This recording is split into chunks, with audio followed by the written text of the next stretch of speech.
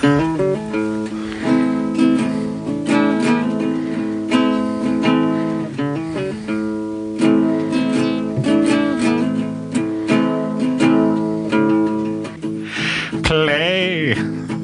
best song in the world, or I'll eat your souls. You're listening to Cinepunkt, interactive discussions for film lovers. This episode, Tits or Destiny? Tits. Destiny. So I'd like to say that here at Cinepunkt we take our films very seriously indeed, but those of you with long memories will recall that Rachel subjected us to a film that she calls The Room.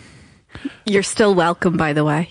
And Ben calls the worst movie ever. Yes, it is the worst movie ever. That's why it's fun. I think he said he wants his life back. Yeah, I want my life back. Okay, I can't do that bit. Can't remember how long that 45. No, how long is that movie? It's like an hour and a half. Yeah. Is that all? Yeah, I want Seems an hour longer. And a half my life back, please. And we've spent so long talking about it, we've actually lost a lot more of our time to The Room. Yeah, so no more. So when I said to Rachel, do you know what we'd like to do this time? Let's do Tenacious D and The Pick of Destiny. And Rachel said to me, Are you serious? Because I'm not sure if you're being serious right now. I said, no, yeah, I think it's actually a really good film for us to do. And lo and behold, listeners, you're now joining us as we have gone beyond the realms of acceptable academia into entertainment, I guess. Yeah, a bit of fun. Fun. I think we can still academia this shit. Yeah, if only we were full-time academics, which we're not. I mean, this is the whole thing, is that we've always sort of tread this little fine line between what is dry academia and fandom, I guess. Yeah, well, I think you find most academics are fans in some respects, but this is as close, I think, as we've got to proper actual fandom related stuff, apart from that time you let me go nuts on Blade Runner.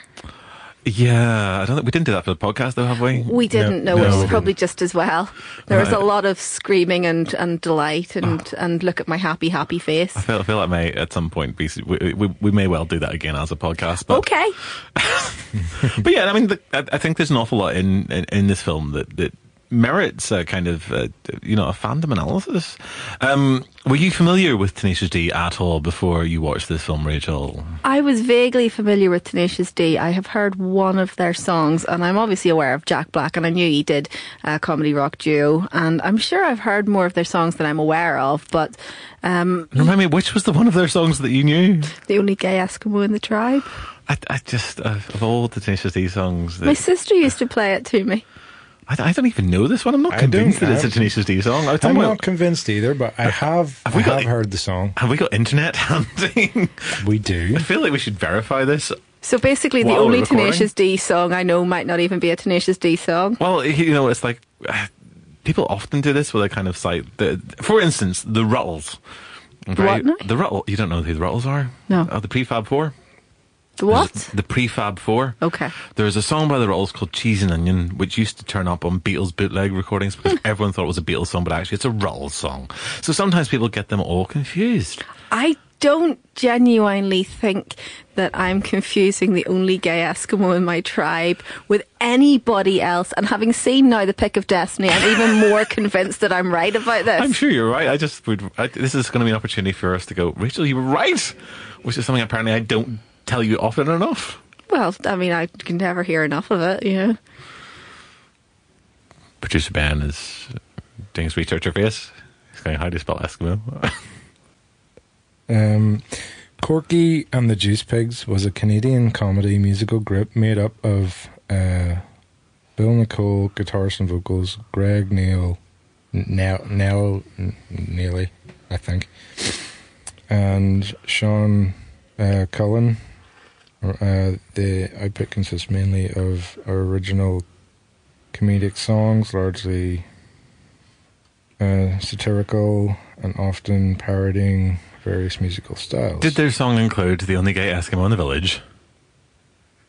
But though there is a a video of what looks like Jack Black and Kyle Gass dressed in robes.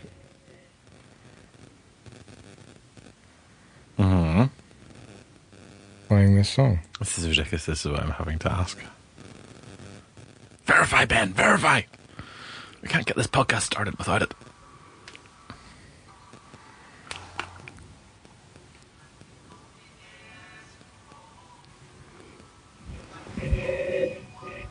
Are they actually visibly singing it? They're doing a cover of They're it. doing a cover of it. Okay. Okay, So the only Tenacious D song that you know is a cover. apparently so, yeah. I have never felt more like somebody who's nearly 40. Okay. Ben, Yes. you're aware of Tenacious D. Oh, yes, I am. Tell me, what are your impressions of Tenacious D? I love them. I think they're great. That's it. That's it. They're great. I'd love to see them live. I would love that. They are amazing live. I always enjoyed their comedy stylings. I have seen them twice on stage, and they were fantastic on both occasions. Yeah. Well, next time they play, we should both go together. Well, hopefully they will, because they've got a new album out. They do. They do. Apocalypto, which is music from their new animated series. It's on YouTube, Okay, cool. which you've been watching. Yes, I have. I've been watching. You've been watching it, Rachel. Yeah, no, I haven't been watching this. What's Yeah, YouTube? I know what YouTube is. But you're like 40. Not yet. Nearly. Okay, so is it like this animated series of theirs? Is it like the animated start of the film where it's like them basically propelled by fart? No. Okay. No, it's even more rudimentary than that. Good. Because I got to say, that did not set up my expectations very high for the film when I was watching it. I did sit watching this with a very blank expression on my face going, what the hell have I said I would watch here? But in fact, I really enjoyed the film. This surprises me. It Slightly, surprised me too. because you can be quite difficult to predict what you're going to like and what you're not going to like, and we usually don't agree. I'm mercurial. So it's Paris I thought this is actually an episode where the three of us have started off with saying we like this film. Yeah, but I'm going to say lots of stuff that you're not going to agree with, so you can basically argue with me then. What's new there? Exactly. I got opinions about shit. So, what did you like about Tenacious D and the Pick of Destiny? Or what didn't you like? What's your general impressions of it? I was completely blown away by the musical opening, the pre-credit musical opening. Anytime you put Meatloaf in a film, I'm there already. That's it. You know, job done. I'm going to love this film regardless of what happens I actually next. don't like Meatloaf at all. What? Ben, I'm going to have a physical fight with you over this. Is it going to be a Fight Club fight? Yes. You're going to yes. have a Fight Club fight Yeah. with Ben over Meatloaf? How Yes. appropriate. Yes, exactly. And yeah. Anyway, Meatloaf is the greatest, and I will hear nothing said against him. And yeah, I mean, just having this whole kind of rock opera opening featuring Meatloaf, I was just, yes, definitely, let's do this. Don't forget our dearly beloved, recently departed Dio. Yeah, I have heard of him, but I'm not really sure who he is. He'd rocked for a long, long time. It Apparently, was yeah. time for him to pass the torch. That's really weird. You know, they sing about that and then, He's dead. yeah, he dies. Yeah, I mean, to be fair, this film is 2006. Yeah. No, it's like 12 years ago. I know. We'll come back. They are apparently, I should say right at the start of this, is there was an announcement they made earlier on this year, 2018, saying that they're doing a Pick of Destiny 2, on whatever form that takes. I'm assuming it's not the Apocalypto cartoon. It's a different project, but they're so... I mean, I hadn't heard anything about Apocalypto till it literally was coming on YouTube. So clearly they're quite good at keeping stuff to the chest. I only heard about Apocalypto because I saw an interview with Jack Black on, what was it? Saturday Night Live or something like that. Mm-hmm. He was talking to, what do you call him? Steve? Something. I don't Steve know. Carell? Steve Colbert? No. Colbert. Okay. Mm-hmm. Stephen Colbert. He was talking to him, and then I think it was him, either that or Jimmy Kimmel, or one of them late night Saturday. God, this is so international with all these American references. Yeah. What the? No, well, you they're American, like so. Mind blown. Yeah, I seen that, and then he was saying about his new web series that was coming out. Mm-hmm. So they've been doing a lot of PR stuff, but I think it was mostly because he was in that. Jack was in that new film out with the clock in the walls or something like that. Jack's always got stuff going on. I mean, he's a fairly busy a Hollywood actor. Yeah, and I really don't like his star persona at all.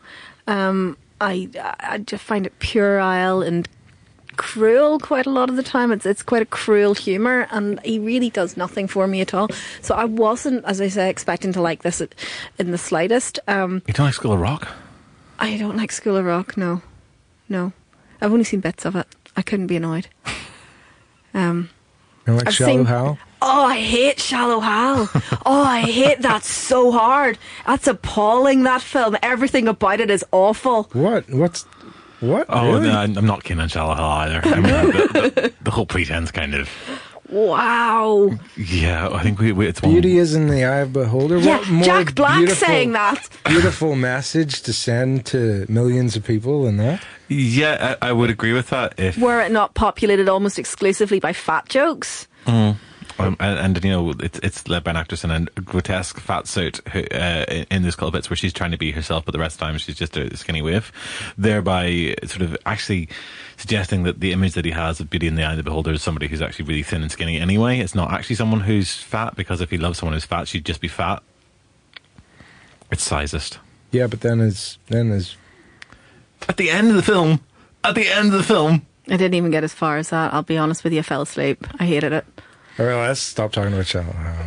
Okay, so you're not keen on Jack Black's screen persona, which Not massively, no, but I just, it was Jack Black, but fluffier and cuddlier.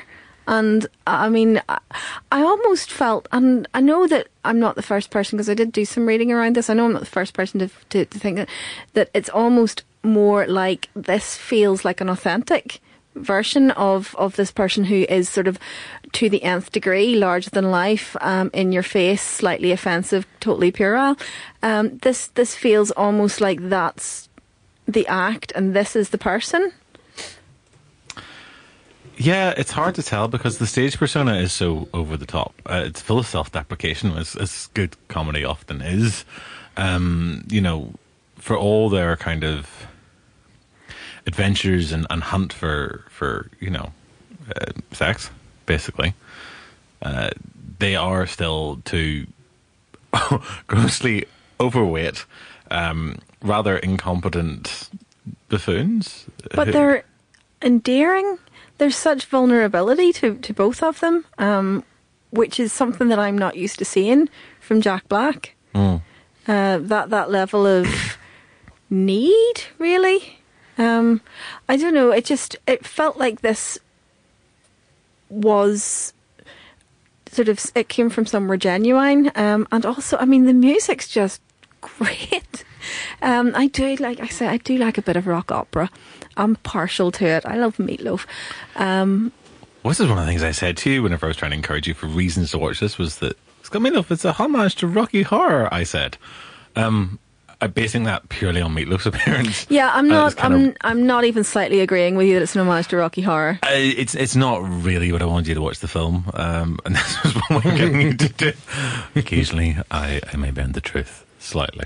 Yeah, sorry, all you got to say is The Room. You made us watch The Room. You owe us every single film that we ever ask you to watch, and then I'll go, yeah, okay, fair enough. I still need to make a choice someday. You do? Yeah, I'm dreading it. Yeah, but rock opera in a way. I mean, what I loved about that's a kind of genre that again I quite love. I'm pretty partial to musicals anyway, and this does play homage to musicals. But the rock opera with sort of Rocky Horror and Tommy and things like that in the 70s, I mean, this does follow on from that, but it's doing something else with it. I think it is much more in the kind of classical musical vein. Yeah. It is. It's a musical, hands down. Like, there's no ifs and or buts. It's not a homage. There's plenty of buts in this. It's not a homage to musicals. That's Mark too. It is a musical. I'm going to slightly disagree with that, because the music, advances the plot rather than holds it up. And in musical, you'll very often just hold up the plot and have this sort of spectacular song and dance number. But this is kind of integral to It's the a rock plot. opera. Yeah. Which it's is opera Tommy. really rather than musical for me.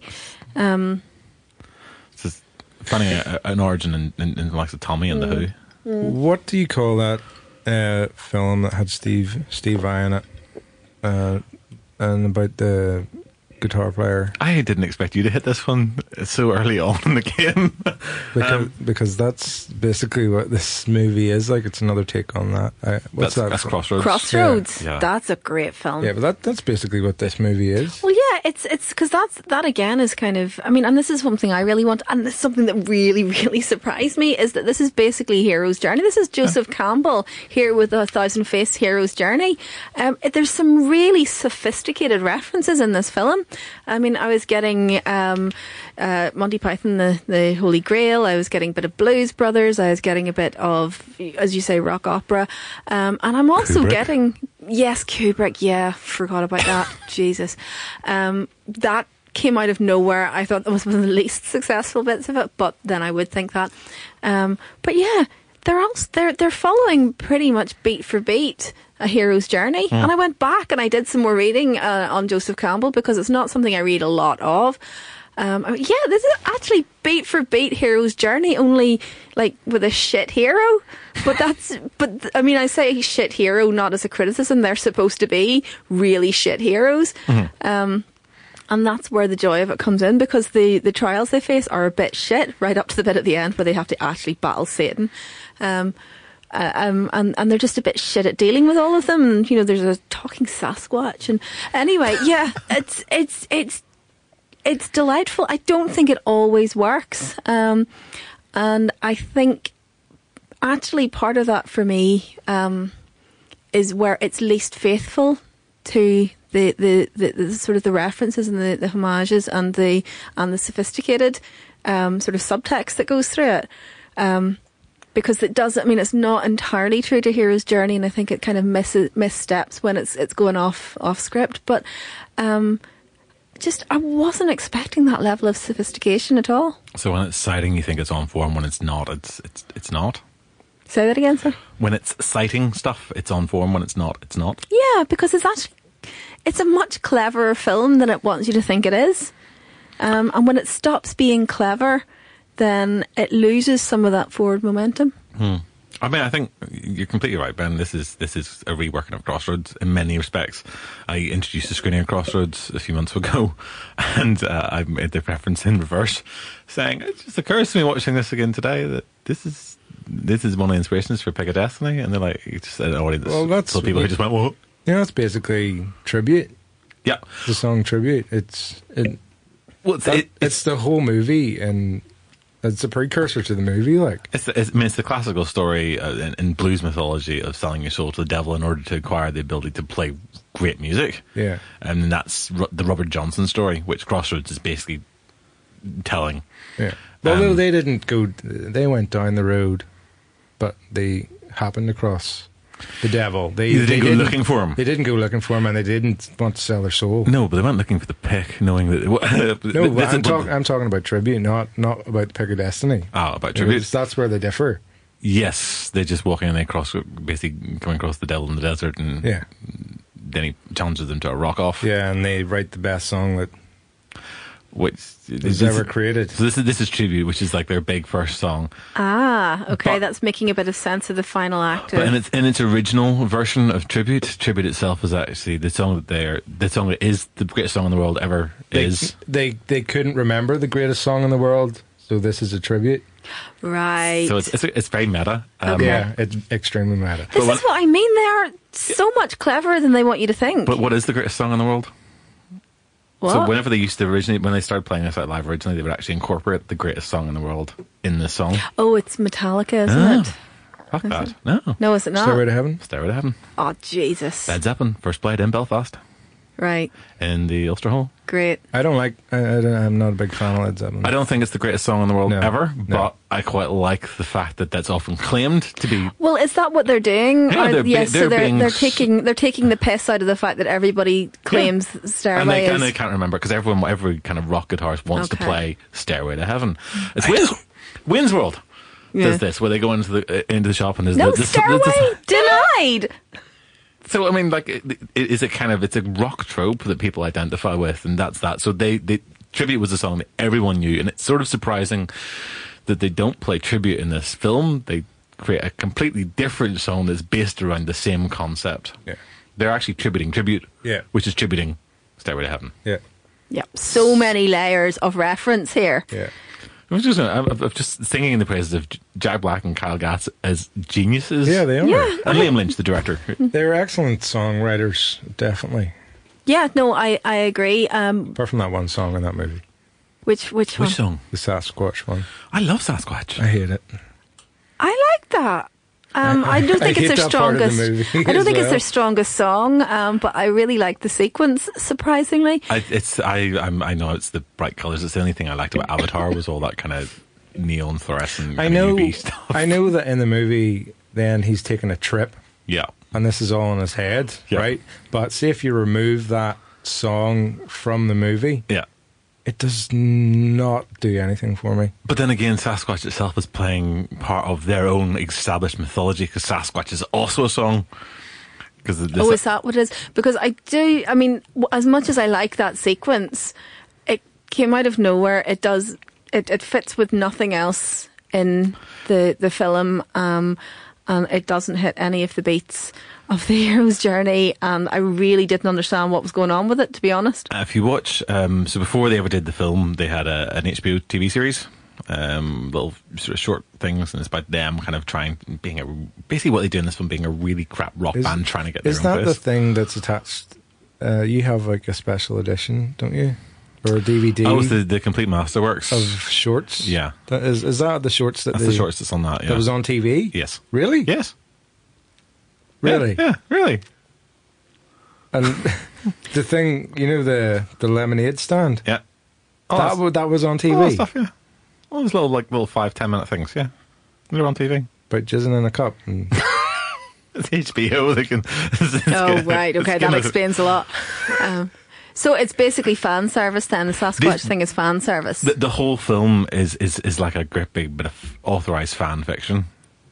In many respects. Yeah. I mean, it's basically the fictionalized story of their rise to greatness. It's their fictionalized story of their fictionalized story Right. of their rise to greatness. Okay, gotcha. Okay, Wait. so it really is proper like meta fan fiction. This is, yeah. Layers upon layers Like- upon layers. like, say if you listen to the album Tribute, or no, Tenacious D, it's just Tenacious called, D, yeah. There's a wee skit in it about cock push-ups. Oh, right. Okay. That's where that comes from as well, in the Pick of Destiny. Okay, all right. Yeah, I mean that I didn't have a problem with. I mean that's basically Chekhov's cock push-up, isn't it? You know, if a cock push-up arrives in the first act, it must that cock push-up must appear again in the final act, surely. No. Yeah, this is true. I mean, it's what you do with good plotting. You don't have it for no reason. But again, it's a reference back to their pre-existing work. Okay, gotcha. I wonder does that make sense of the various other different bits that seem to either not cohere or to appear out of nowhere or to appear and then go nowhere? Like, Oh, I can't think of anything just off the top of my head. I mean, Amy Poehler's character, I suppose, is one of them. She's just so completely fabulous. I mean, everything about her is fabulous. I'm a massive fan. And she just owns that whole section. I mean, I think she would rebuff for me all of my arguments that I'm definitely going to make about the inherent misogyny of this film, because I don't think they're really misogynistic. I genuinely don't believe that this is a misogynistic film. I think it's got misogyny chucked in for that kind of gross out comedy factor, but I don't think they believe it. And she is one of my strongest arguments for why I don't believe that this is a misogynistic film, because that character, my God, that character. she's treated with quite a bit of respect, really. I mean, this is the whole, she's got a black eye and it's what happened to you? He's just like, was this? I fell into a curling iron or something. Yeah. You know, whereas it's clearly, you know, you're with an abusive partner who beat the shit out of you. And she's almost, I mean, she's got that just complete beaten down.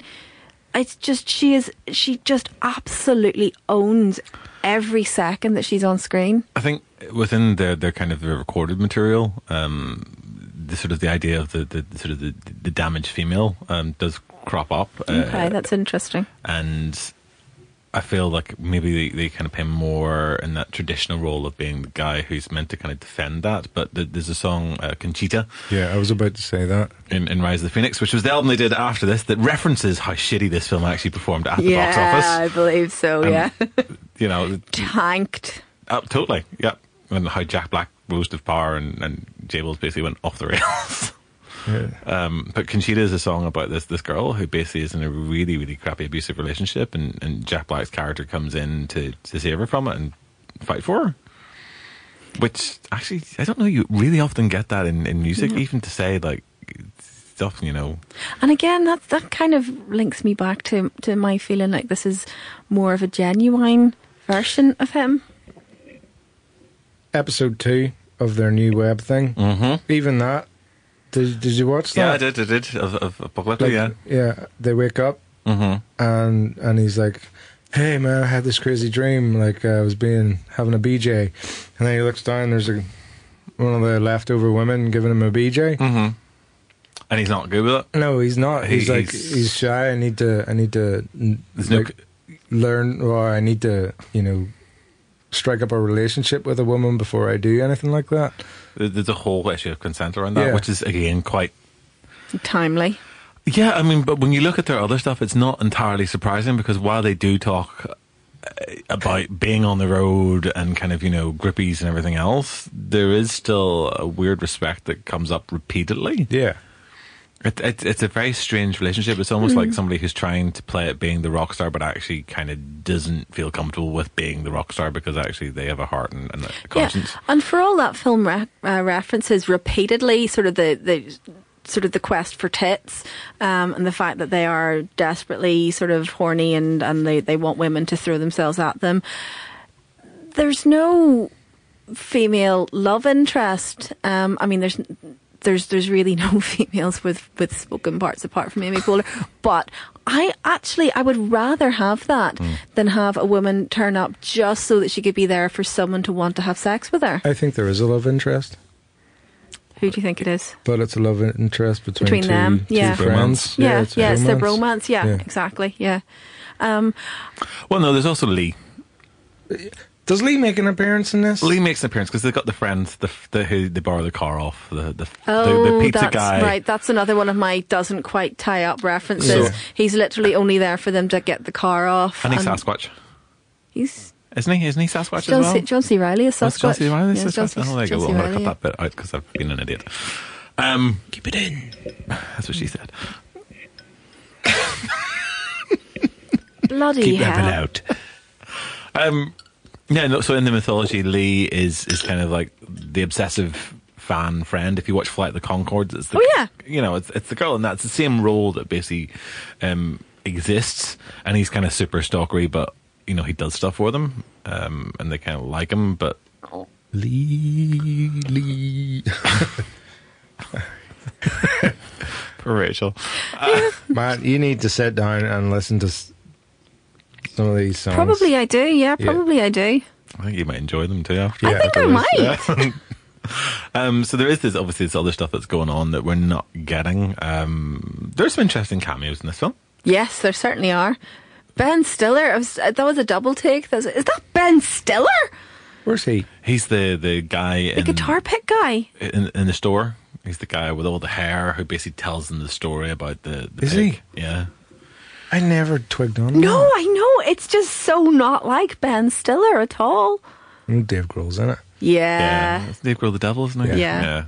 I mean, Yeah. Dave Grohl plays them anyway. But yeah, he's there. Like he played the devil in the tribute music video as well. Oh, And okay. they turn up in one of the Foo Fighter videos. I did hear that, yeah. It's just Burn Learn Like to Fly. Yeah. I've seen them live too. I haven't. Weirdly, I totally like them. So, and then you've got Tim Robbins. Yes, Tim Robbins. Yeah. It's like Again, is that Tim Robbins moment? It's almost like a psycho kind of blind man Pew or something from Treasure Island. Yeah, it was a nice curveball, that as well. It was a nice red herring. But I think did he not study with Jack Black at acting school? Oh, possibly. It turns out Jack Black studied with just about everybody. But I liked that character, and I liked the way it was sort of hinting at the fact that he was supposed to be the devil reclaiming the pick. And I totally believed it, totally bought it. Again, I mean, I just wasn't expecting this film to be as clever as it is. I feel like I should almost end this knowing that this is Rachel agreeing. What? Yeah, it is a good movie. It's fantastically fun. I mean, once you kind of get over the fact that it's childish. Yeah, it is childish. Yeah, but I think that's a bit blokey. Yeah, a bit blokey. But I think that's the appeal. Okay, is it blokey though? Well. Because if you can have a feminist gender theorist sit here and argue against the misogyny of this film, can it in fact be blokey? I think it's a bit Benny Hillish, actually. I disagree completely. No. I mean, in the sense that, these are guys who ostensibly are looking to kind of get the girl and to, Which girl? Any girl. They'll take whatever they can get their hands on. But they won't, though. But that's what they say that they're doing. That's the premise of it. So, I mean, I think that whilst they're doing this, ultimately they never actually get the things that supposedly they're wanting to get. Now, the difference with Benny Hill is that Benny Hill still managed to show all that kind of near nudity on television, but he never gets the girl. He's always the butt of things in that sense. Yeah, but he's pretty despicable, though. I mean, it's a long time since I've seen any Benny Hill deliberately. It's also a different era. Yeah, it's a different era, but that kind of excuse is it doesn't really wash. It's based on the fact that he tits, and that's just always been problematic. Always. It's just that now. There's more ability to call it out and say this is problematic. Is the fact that the reason we like Kyle Gass and Jack Black as sort of on-screen characters because they're actually a bit normal looking. These are not. I mean, as Hollywood stars go, Jack Black is not the most Hollywood star that you could look at. But he's not a buff, pretty boy. I mean, I think there's certainly. Relatable characters. I mean, I can't really speak very authoritatively on this because I'm not going to be sort of projecting myself onto these guys anyway, in the way that male audience would. Yeah, totally. But, well, do you know, I don't know. I'm not sure that... Well, they're not lookers. Does it work like that way? I'm going to just defer to your expertise here, guys, because you're watching this as guys. I think this is one of the whole arguments that is made about Hollywood cinema, is it not? That actually the projection that we're meant to identify with the characters that we see on screen, and they sort of always represent this sort of hyper reality. They're always super glamorous, super exotic. They have bodies that we can achieve, and they're always often very polished. The men often a little bit older than the ladies that they're on screen with, but nevertheless. So we kind of aspire towards being like that, and certainly, it's only when you reach maybe in your 50s or 60s that you're allowed to have a little bit of a belly as a man in Hollywood. But this whole kind of stoner aesthetic, this kind of stoner theme, that has been enormously popular and lucrative for Hollywood. It's got... folks, I wrote a paper on this. It's on the Cinepunkt website about slacker masculinity. It's something that's it's not new. It's not particularly personified in them. I mean, they're an American version of something that's really very well recognised. Like Cheech and Chong, like Windsor, all this, but it was all broadly part of the same church, aren't they? Yeah, I mean, it's Jay and Silent Bob. But it's kind of that loser. Jay and Silent Bob more so. Although Kevin Smith now looks like a more traditional Hollywood man because he's had to lose loads of weight. Why? He had a heart attack. Oh dear. I have not. He's done really, really well for himself. Actually, he looks great. Good. And he's much healthier and much happier, and still with us, and making more Jay and Silent Bob. Good. But yeah, no, I mean, you're quite right. It is a trope. It is a character type that has existed for a long time and will probably continue to exist. And I guess it's. I would argue not necessarily a long time. I mean, Cheech and Chong are outliers. This is a fairly 21st century phenomenon. Well, no, not 21st century, 90s onwards.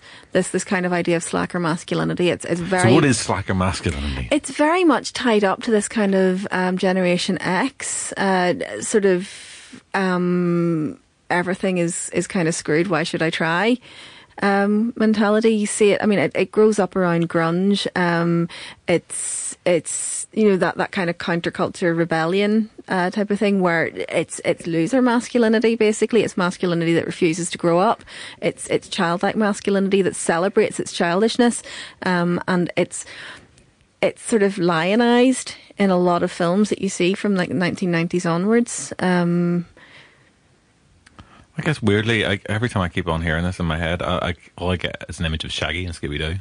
Yeah, okay, yeah, who has been around since the 60s. Yeah, I know, but and who's the hero really? Him and Scooby are the heroes, and they're the two biggest inept characters in that whole series. Okay, hero is kind of the wrong term though for Shaggy and Scooby-Doo. They are the leads, but would we call them the heroes? I look up to them. You look up to Shaggy and Scooby-Doo? Yeah. That just tells me a lot. Spend all day eating, kind of hanging out with your friends. And occasionally stuff happens and you can be a coward and it's okay. For me, I guess, to me that is important because I wasn't... I feel like I'm in therapy now. Growing up, I didn't feel super masculine in that sense. It was good to have a cry and to be able to say, like, I'm not coping with this. This isn't good. How am I going to get through this? But actually know that you could. But that's not slacker masculinity. I don't understand what slacker masculinity is. I'm going to have to read This the is paper. the first time I've heard this term. Okay. Yeah, it's called the slacker is brackets Gary close brackets King. It's very clever. A very clever title. I amused myself greatly with that title. I wrote it in response to the Cornetto trilogy, which is basically just the rise. It's the apotheosis of slacker masculinity throughout the Cornetto trilogy. It's really very interesting, and in World's End, the slacker basically reorganizes human society to continue to create a society in which slacker masculinity will be lionized. I do still feel that, in deference to our audience, I don't understand what slacker masculinity is. Fair enough.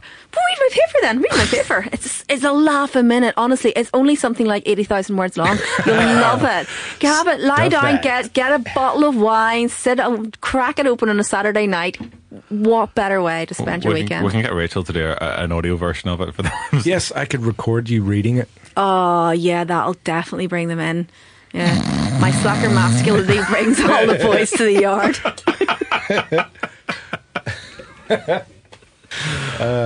Coming soon. Stay tuned. Oh my gosh. Well, www.cinephunk.com. Give me all your money and I promise not to do it. Slacker masculinity. Yeah. Ultimately, this is a very clever film. It's got lots going on with it.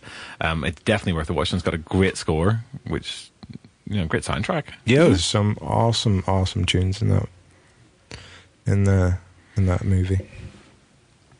Some fantastic tunes, yeah, and a lot of meta. I like it. It's layers and layers of meta. Yeah, to be honest, it's. Well, the first thing I said when I finished watching was, I wish I had time to watch that 3 more times because I really need to see this at least 3 more times to even start to scratch the surface of what's going on in this film. Yeah. There's such a lot. I think though, before watching this film, you have to go and listen to material, like their previous. Certainly their first album. Yeah. I mean, this is only the second album that they did. Well, there is some stuff out there that they were doing before. It's true, yeah. But certainly watch the first thing, and I think if you watch the TV series that they did. Yeah. Well, I kind of want to now, and I didn't before. Yeah. It's a nice little genre. I mean, this the sort of thing that Flight of the Conchords have done subsequently, very well.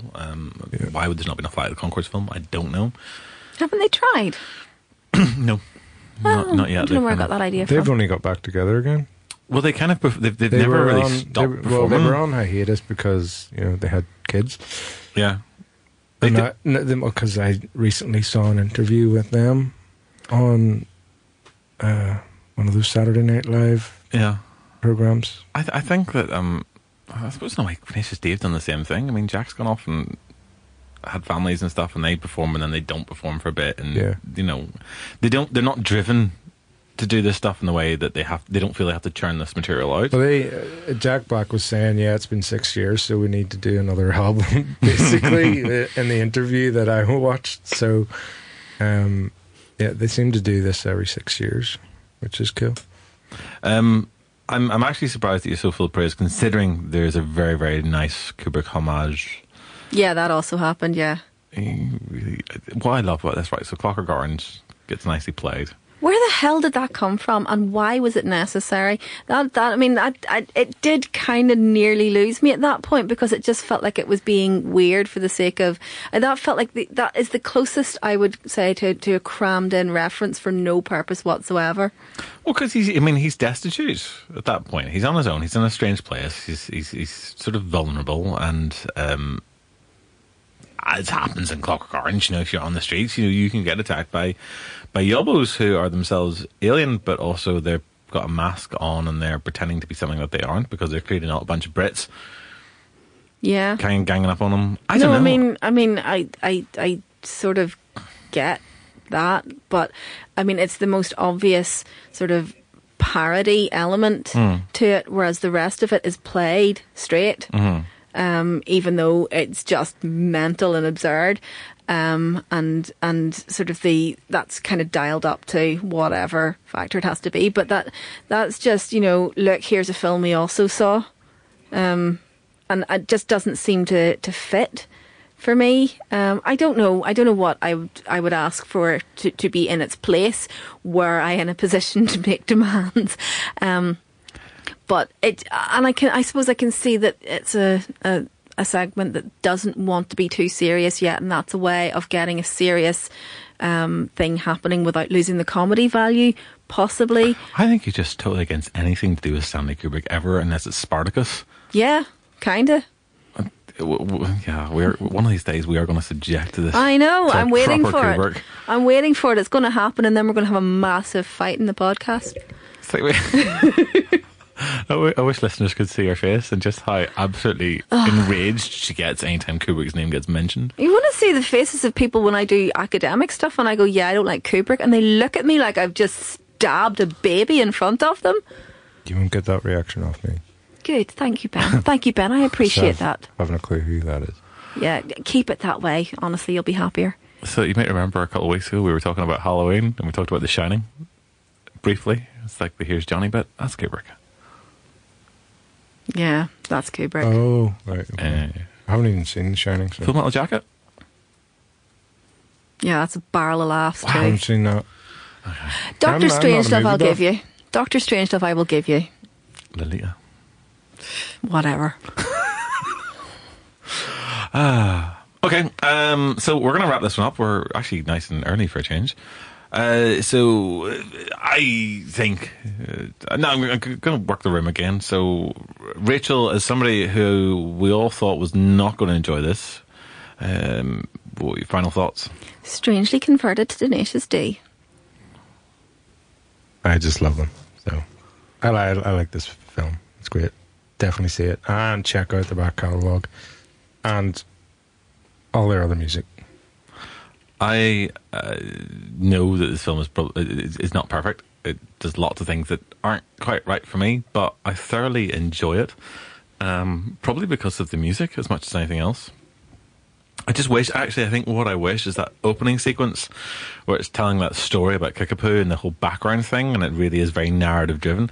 I almost wish they'd had more conviction to follow through more like that. Yeah, so do I. I think that is an absolute peak for the film, and that to hit that peak so early is almost a little bit of a misstep, because it's never quite able to get that real sort of, oh my God, heart-pounding gloriousness again, which is not to say that